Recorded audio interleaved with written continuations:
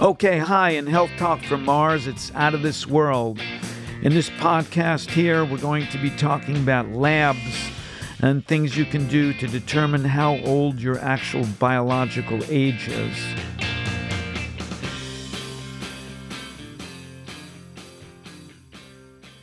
Today, I want to talk about some of the nuances of laboratory testing. Now, this is something that could be useful to even physicians out there, but also to the average person who's interested in their health. So most physicians, when they do blood work and they report back to you like, everything looks, within the normal limits, that's really only the tip of the iceberg, because there are areas where you want to be not in the reference range, but you want to be better than the reference range. And I'm going to talk a little bit about that today and give you some examples over here. So let's start with, a basic panel that a physician would do, a GP, would be a CMP, Comprehensive Metabolic Profile, and then also your lipids. So those are the two things, and along with a CBC. Those are the three items that would normally get tested for. But lab work can be expanded rather dramatically and can really give you some very valuable information. Let's just start talking about your lipids. So that's a basic test that most physicians do. And this is something that should be done every year. Once a year, get this checked out. So your lipids consist of a combination of cholesterol, LDL cholesterol, HDL cholesterol, LDL particle number, and also straight triglycerides. So those items are in a basic panel for lipids. And most physicians, if your level is below 200, they don't really bat an eye on that. But there's definitely a difference between a 160 and a 190. So the Framingham studies have pointed this out. When your cholesterol levels start to approach down to 150, and that's excluding everything else, your level of cardiovascular disease goes down very significantly. So cardiovascular disease is the number one killer of everyone still. It beats even cancer at this particular point. So ideally, we want your cholesterol to be at between 150 and 170. So those are the basic numbers that we want to shoot for. So LDL cholesterol, that is the stuff that damages your blood vessels, often termed bad cholesterol. LDL cholesterol, the normal reference range, a lot of times is less than 130, but we know the lower your LDL, the lower your cardiovascular disease risk. So my ideal level for LDL cholesterol is below 90. And a lot of companies that make statin drugs, for example, know that if you're below 70, that reduces your risk even more. So it's like, okay. So that means everyone should be taking a statin because most all people, their LDL cholesterol is above 70. But that's, we don't want to be pushing medications and pharmaceuticals for this. We want to do this through diet, basically. So LDL, we want that to be below 90. HDL cholesterol is the stuff that you want as much as possible. Ideally, over the mark of 60 is where you want to be. Again, reference ranges for males can go down to 40, but really, as we get lower and lower, we get more and more problems. So HDL is something that's protective against cardiovascular disease. All right, triglycerides. Triglycerides, those are fats in your blood. So in our previous podcast, we talked about triglycerides being something that can affect your insulin receptors. So there's a condition called metabolic syndrome or syndrome X, where triglycerides are elevated and people have impaired glucose tolerance. Impaired glucose tolerance usually means prediabetes. Right now, JAMA, Journal of the American Medical Association, came out with an article stating that 1/2 of the U.S. population now has prediabetes or outright diabetes.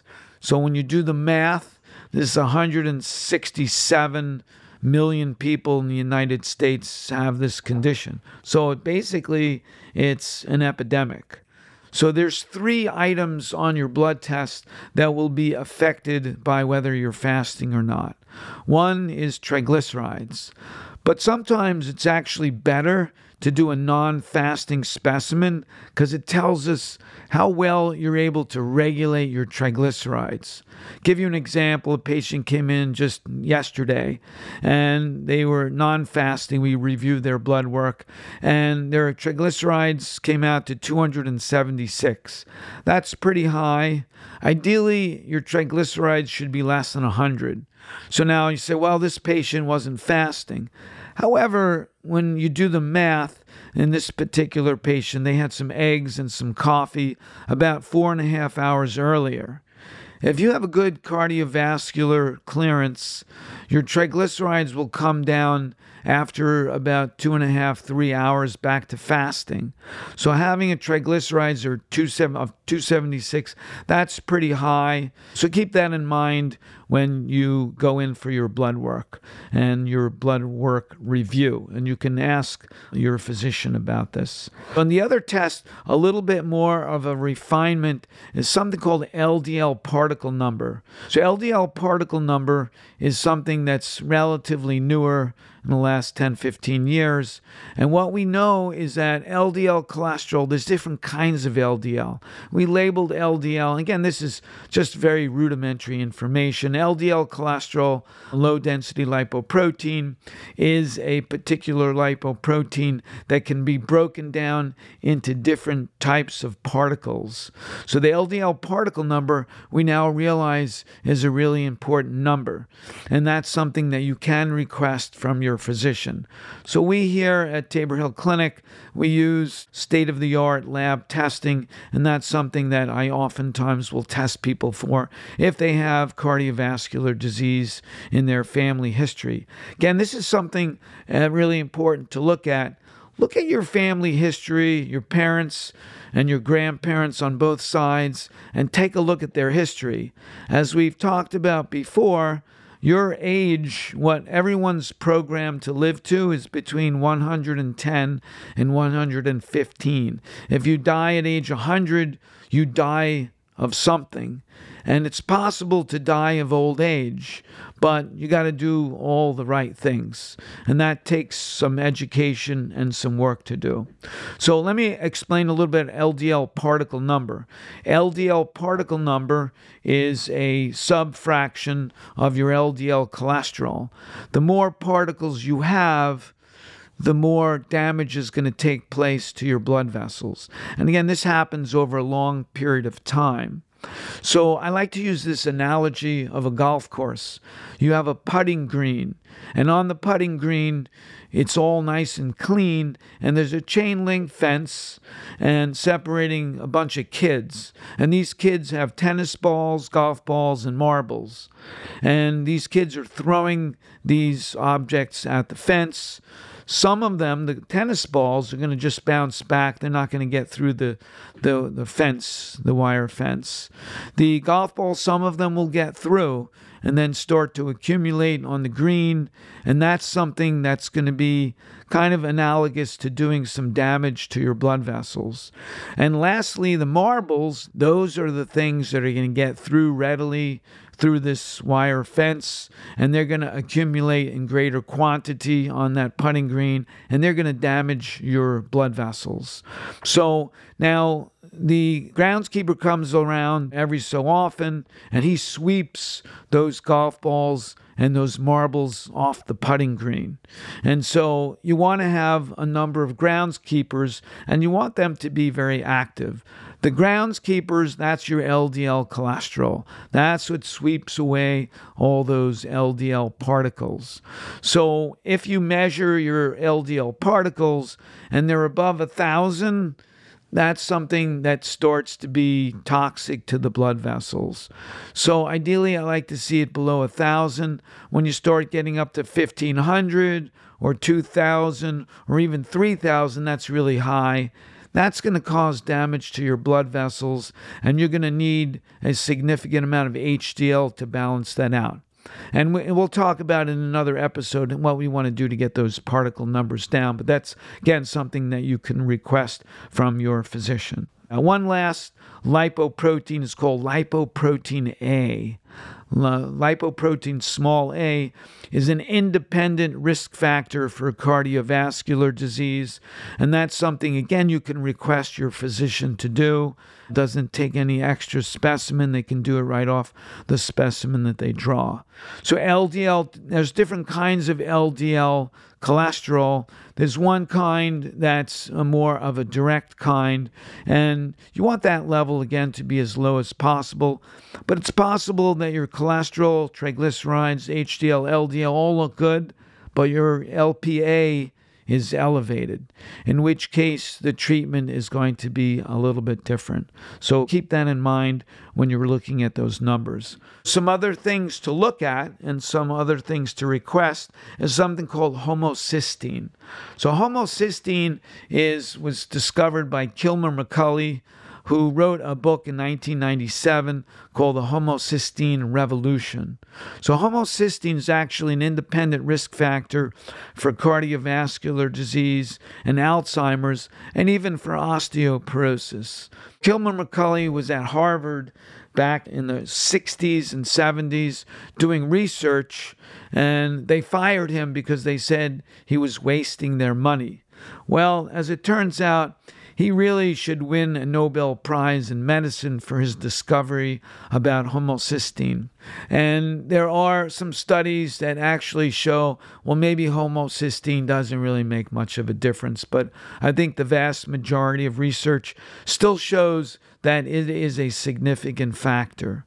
Homocysteine is one that takes a little bit of an effort to request from your physician. I have a handout in my office that I give to my patients. And so your homocysteine levels ideally should be below 8.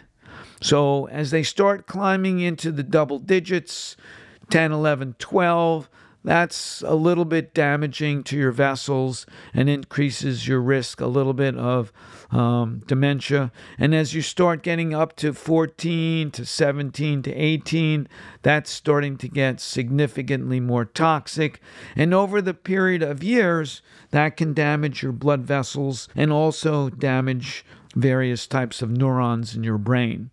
Dr. Perlmutter, he's a board-certified neurologist from Florida, and he's written a number of books about dementia and Alzheimer's and Parkinson's disease, showing that homocysteine makes a significant difference. The reason why you haven't heard much about it, I believe, is somewhat political, and that is there's no drug to lower homocysteine.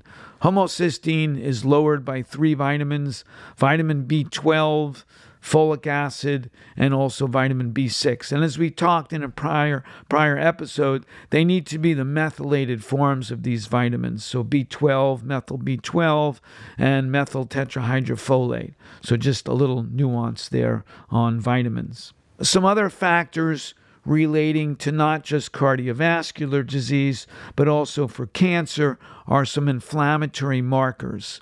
One of CRP. CRP is C-reactive protein or peptide, is another factor that's involved in inflammation in your blood vessels and also inflammation in your brain. So you don't want a lot of CRP floating around in your bloodstream. Ideally, your CRP should be less than 1.0. When you get to 1 to 3, that's a little bit elevated, and as the numbers start climbing, 7, 8, 9, that's definitely a significant amount of inflammation. And over time, that's going to damage your blood vessels and also damage neurons in your brain. So just a little note, there are various factors that can elevate your CRP. If you break a bone, if you have marked inflammation in the body, the CRP can be elevated. Or if you have an infection, that could elevate your CRP. So you want to take that into consideration at the time that you have your blood drawn. And the reason why we like to do repeated lab work is we see a trend. So if I do a CRP and you came out at 7, but let's say you had a bike accident and you damaged your knee, maybe that caused your CRP to be elevated.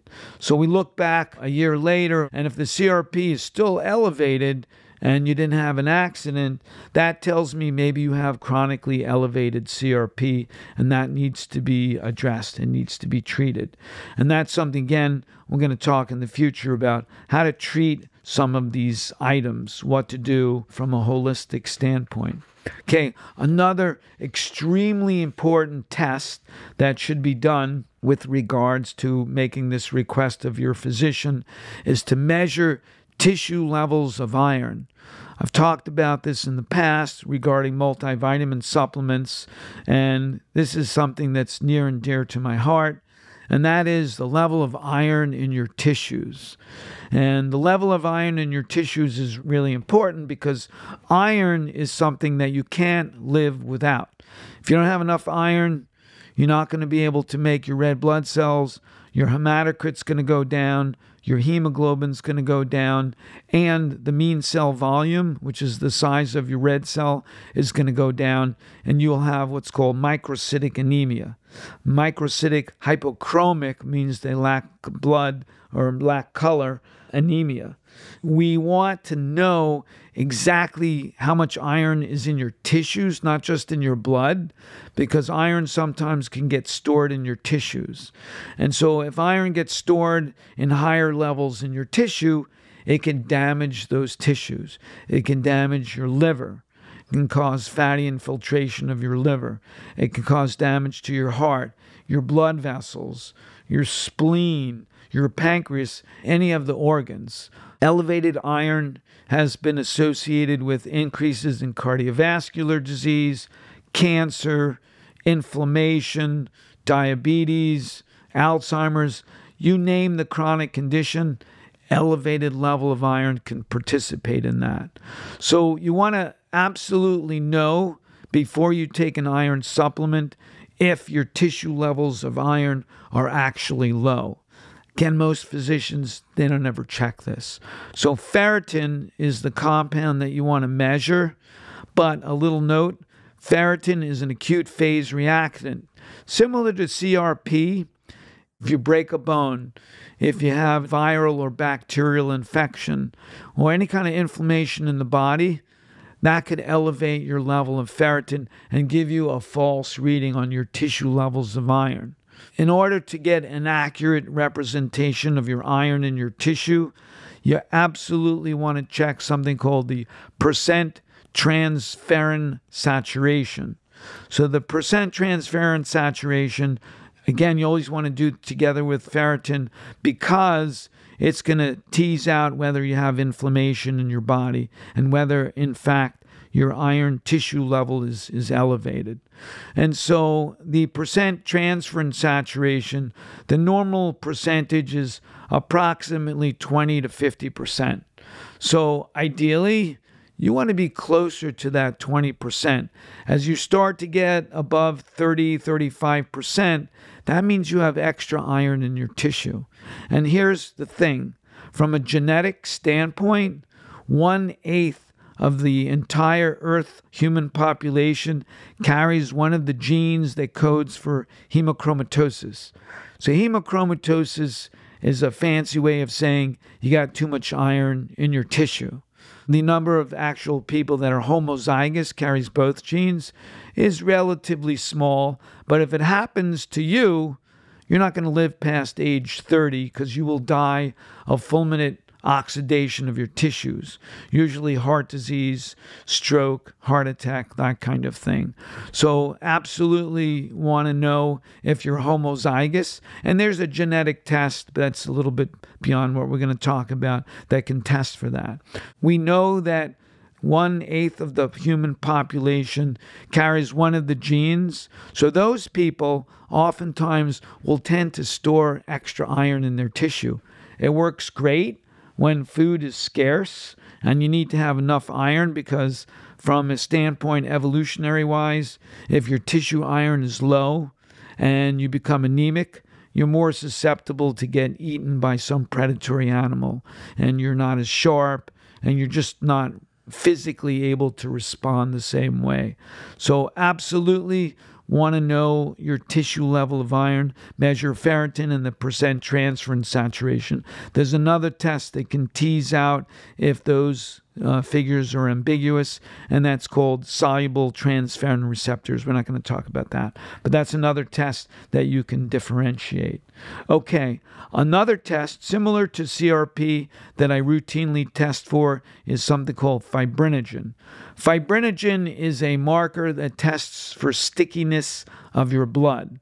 So you want to know about fibrinogen because if your blood is really sticky, then what's going to happen, you're more susceptible to deep vein thrombosis, stroke, heart attack. So know your fibrinogen number. The reference range is between 200 and 400. Ideally, I like to see it above or below the midline, so below 300.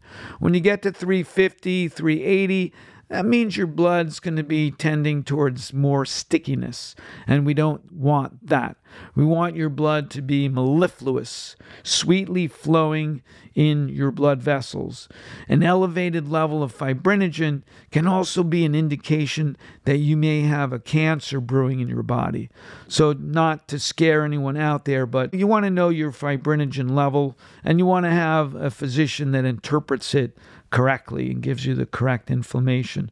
If it is super elevated, you want to check it again in a couple of months to see if it was just temporarily elevated. So again, different infections, inflammation can elevate your fibrinogen levels. Okay, so that brings us now to the basic CBC. So CBC is a complete blood count, and that's very standard. Almost every physician's going to check your CBC, and that's to check to see if you've got any abnormalities in your red blood cells or your white blood cells. So the white blood cell count's usually the first one that's listed. The reference range usually is somewhere between 4 and 11,000. And so when that level gets above 7,000, I start to think, there could be a problem in the body. There could be some small infection going on. But if you get really sick, frequently it's going to go up over 10,000, and it can go 20,000 or even higher than that. So take a look at your white blood cell count. A differential is usually done on a white cell count. That means they look to see what those white cells are. So there's ones that fight viral infections, and that would be your lymphocytes. And bacterial infections, we look at neutrophils, and they fight bacterial infections. And then there's allergies, eosinophils, and basophils, but we're not going to get into details on that. So the other thing to look at is to see how thick your blood is. So again, this is a really important point. And the reason is you want your blood to be, as mentioned, mellifluous, which means sweetly flowing. And if your hematocrit, which is the percentage of your blood that's made out of red cells, because your blood's basically cellular component and then the serum part. The serum is what contains all your enzymes, your liver enzymes, your kidney function, your minerals, cholesterol, all that stuff in there. So you want to know what percentage of your blood's made out of red cells. It's a little bit different for males than females. Females are a little lower. I like to see females at least around 35%. But, it can go up to 42%. That would be fine. In males, we like to see about 38%, although a lot of labs, their cutoff point is 39, but I'm totally comfortable with 38. And then their reference range oftentimes goes up to 47.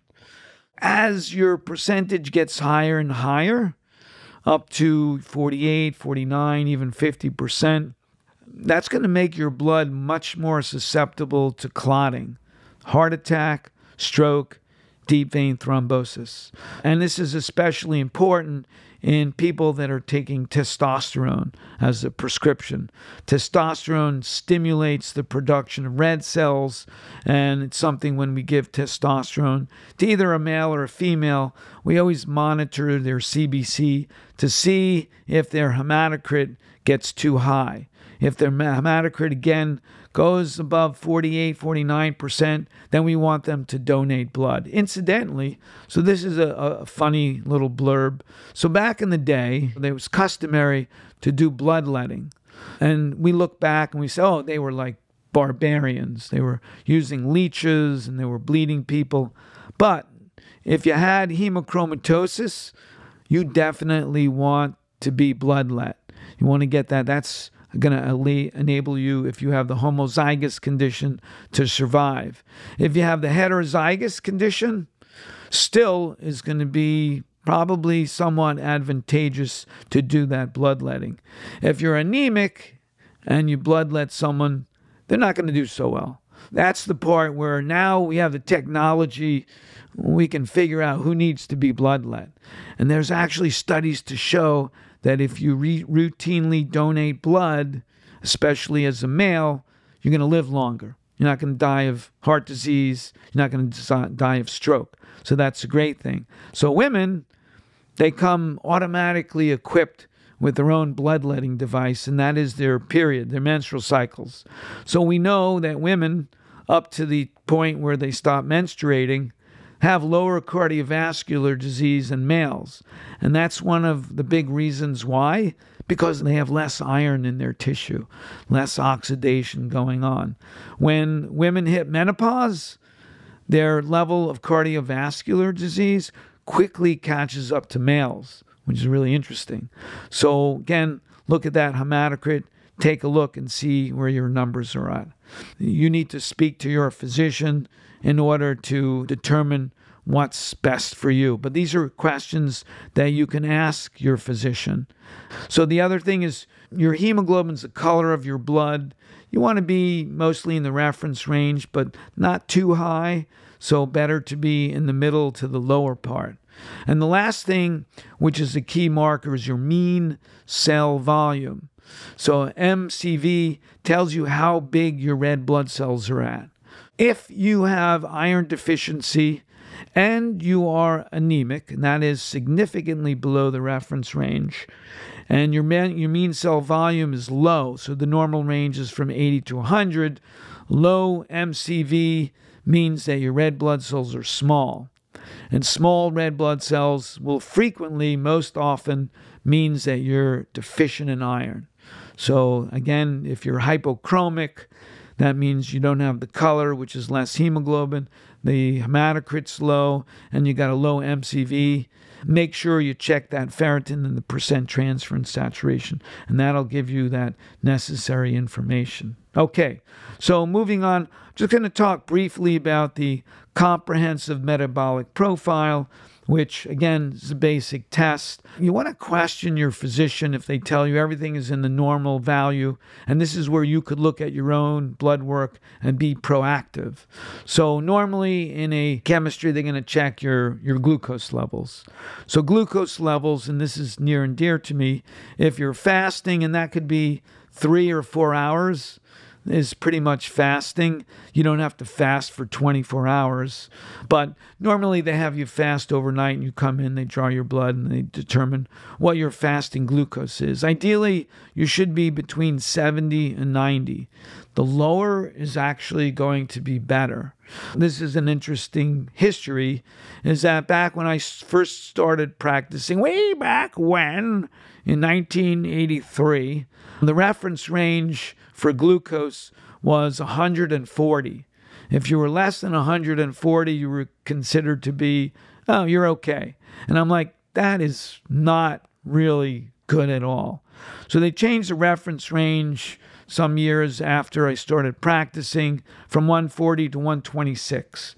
And they said, well, if you're above 126 fasting on 2 separate occasions, you got diabetes. Saying, okay, so that's better. But what about between 100 and 126? Well, they decided to come up with a new category.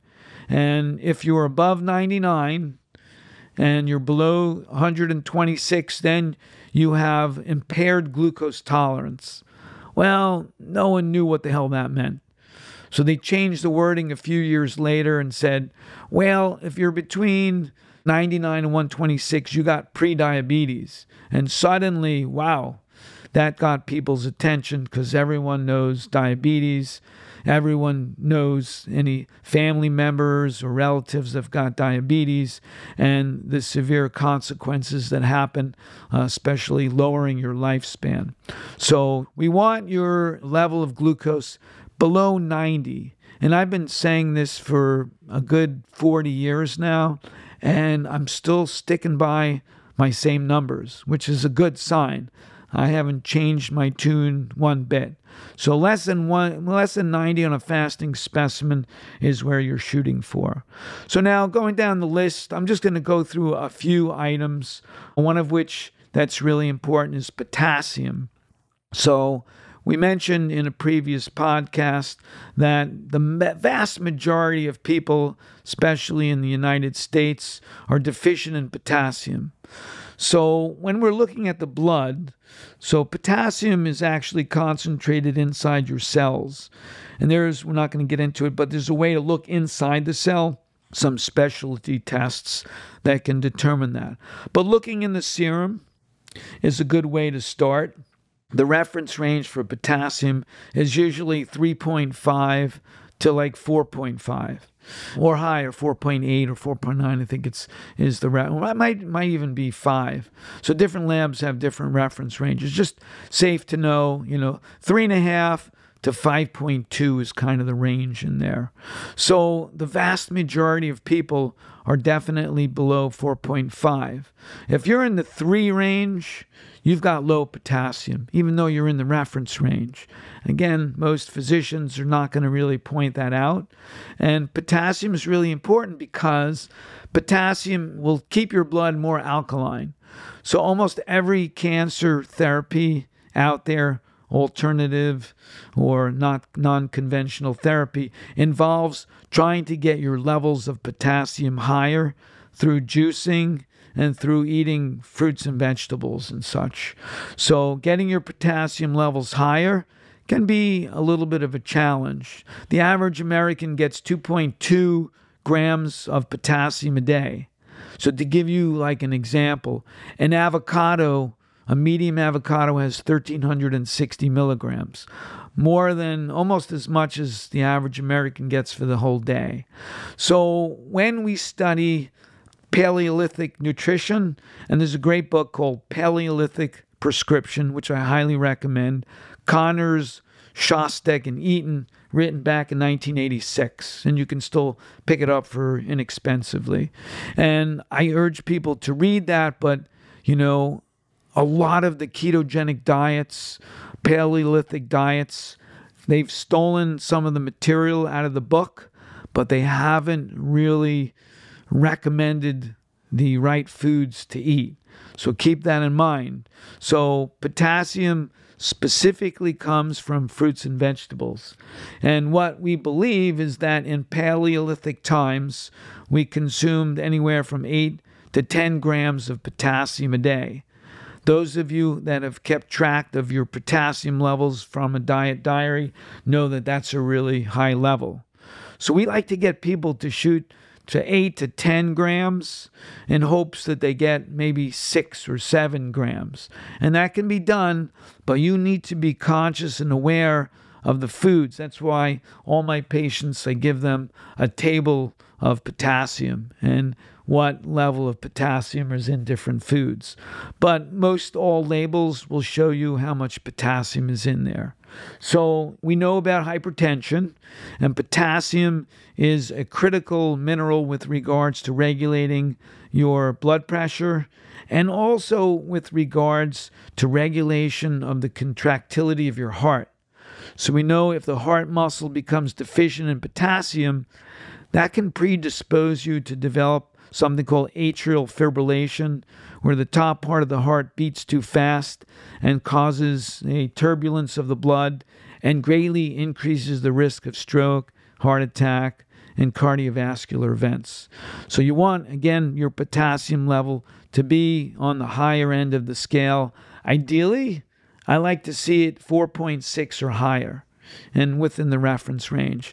Now, if you have problems with your kidneys, that could cause your potassium level to go too high, and that's not a good thing because that can result in problems with arrhythmias of the heart and problems with the heart beating in a regular fashion. But just keep that in mind. This is all very general information. So your sodium levels are balanced with your potassium. And sodium, ideally, you want your levels to be in the middle of the reference range to the lower part of the reference range. I think the reference range is about 135 to 145, but don't quote me on that one. I'm doing this off the top of my head. Again, below the midline would be better. So we know there's a book written by Richard Moore, Dr. Moore. It's called The K Factor. K is the abbreviation for potassium in chemical terms. And the book is just about getting more potassium in your diet. Supplement of potassium is very difficult because the FDA has limited how much that you can put in a supplement. So if you read your supplement label, one tablet or capsule can't have any more than 99 milligrams, which that's 1/10 of a gram, and I'm recommending 8 to 10 grams. So it's like you'd have to swallow a lot of capsules. So there's a prescription drug called Kador that has 400 milligrams, and then another one has 800 milligrams, and they're giant. So those are big, giant tablets. But potassium, you have to be careful if you're supplementing as a supplement because it can cause problems with the heart. You need to be supervised if you're doing that high dose potassium. And it can cause stomach irritation and diarrhea and whatnot. You don't want that. So anyway, keep that in mind when you're looking at potassium and sodium in your blood. So moving along in your chemistry, liver enzymes, SGOT, SGPT, are normally measured. You want those enzymes to be on the middle to low reference range. And so if you're up around 35-40, which is the top of the reference range, that could be an indication that there's problems going on.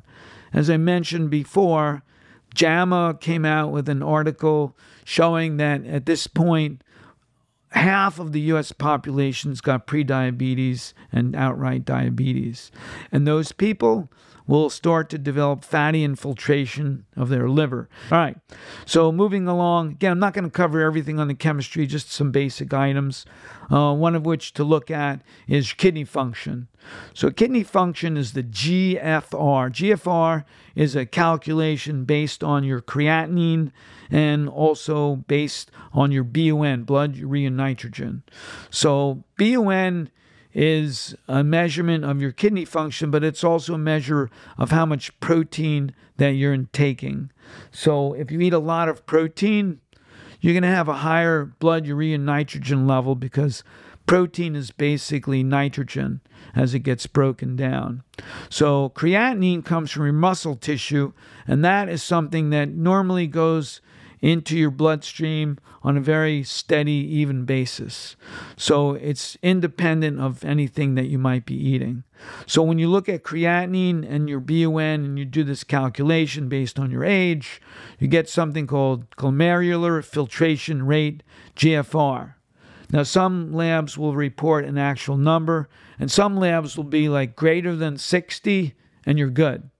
So just know that if your BUN is at 60, which would be considered to be good, you can still lose 90% of your kidney function and come up with a GFR of 60.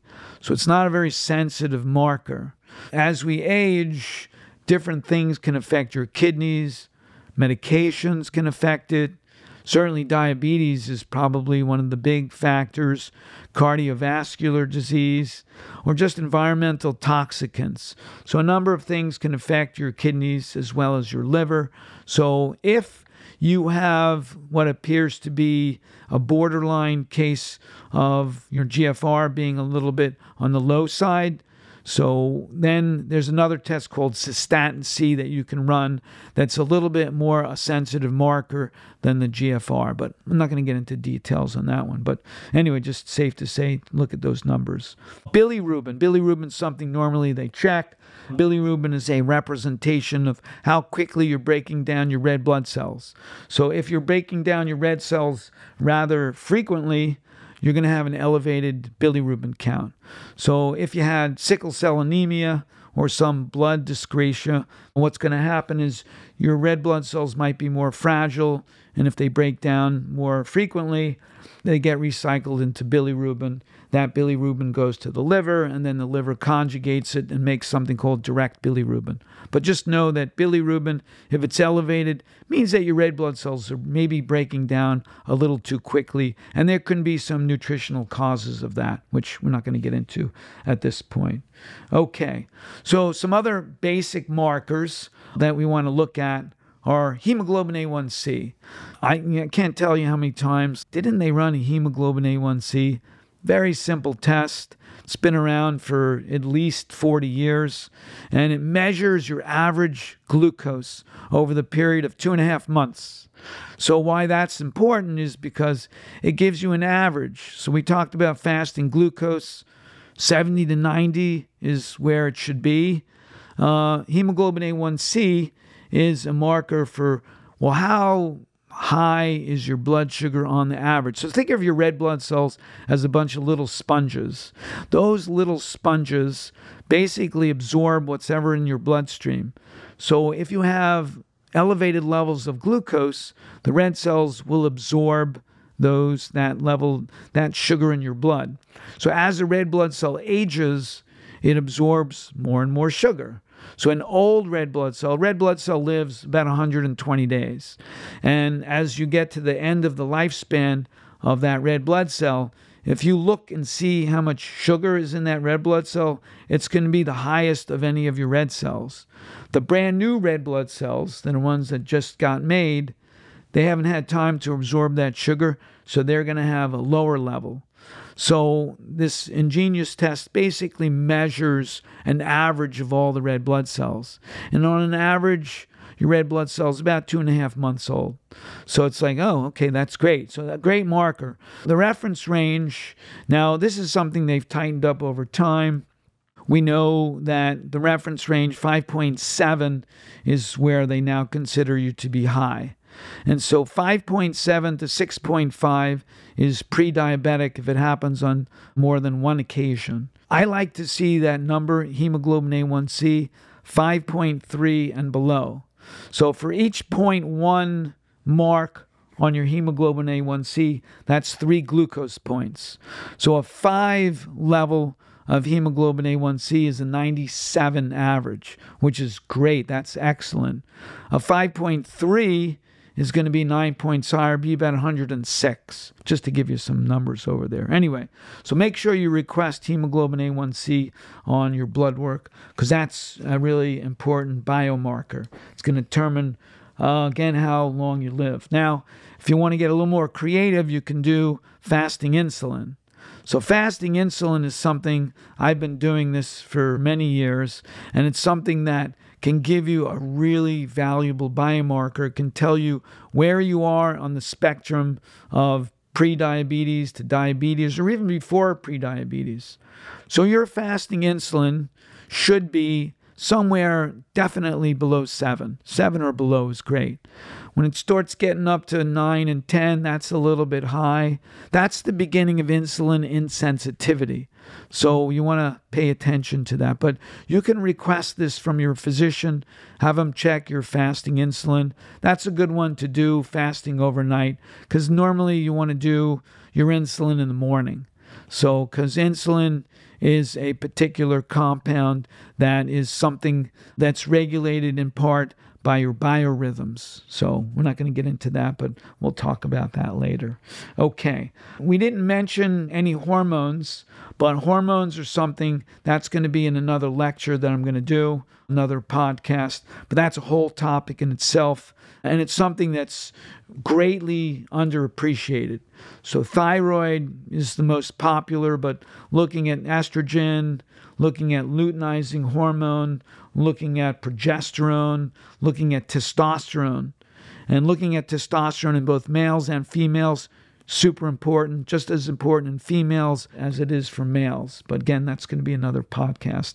DHEA, dihydroepiandrosterone, is another adrenal hormone that's really important. Cortisol, fasting cortisol, another one. Again, different lecture. A few more items that you can request from your physician, And again, these are just basic items. I consider them. One of them is vitamin B12. If you have not had your vitamin B12 levels checked, especially if your homocysteine high, make sure you check B12. The reference range is super wide. It's like 200 to 1200, and they keep upping the B12 upper limit because they know B12 is non-toxic. So request them to do vitamin B12, folic acid, and vitamin D. Those are important basic nutrients, and you can get more fancy, and there's fancy labs will check your vitamins and whatnot, but again, take that with a grain of potassium, I always like to say. All right, lastly, I'm just going to mention screening for males. PSA is prostatic antigen. Prostatic antigen is a marker for possible prostate cancer, but, and I want to caution that, there's a number of things that can elevate your PSA. Riding a bicycle for a long time, sexual activity, especially anal sex, can cause the PSA to go up in a male. If you have an enlarged prostate, that can elevate your PSA. If you have prostatitis, that can elevate your PSA. So there are a number of factors that could elevate it. So that's why you want to look at the results with caution, why you would like to do it on a yearly basis. Now, in the last number of years, they've recommended, well, don't do routine PSA because you're just going to scare the patient. And most physicians, if the PSA is elevated, they send the male in to do a biopsy. And over 90% of those biopsies come out negative. So not something that you want to do. You don't want to just knee-jerk, elevated PSA, send in for a biopsy. So just keep that in mind. But it's an important biomarker that you want to measure, especially in males. And lastly, I just want to mention one other test that you can do called insulin-like growth factor. Insulin-like growth factor is a particular compound in the blood that measures growth of tissue. As a teenager and a young kid, you want your insulin-like growth factor to be high, and as an adult, you want it to be low. So I like to see it definitely below 120, even below 100 is even better. If it's elevated, that means that you're going to stimulate the growth of tissues that you may not want to stimulate the growth of, and that's especially cancer. So anyway, I'm not going to get into more detail on that. But anyway, so those are the basics with regards to doing some basic blood work. So follow my podcast, and I'm going to talk a little bit more in depth about each of those individual tests and a little bit more about hormones and some other things that you can include on your blood tests. Okay. Well, thanks for listening to Health Talk from Marz. It's out of this world, and keep in touch. And you can go to my website, marznutrition.net, and you can follow me there. Okay. Ciao.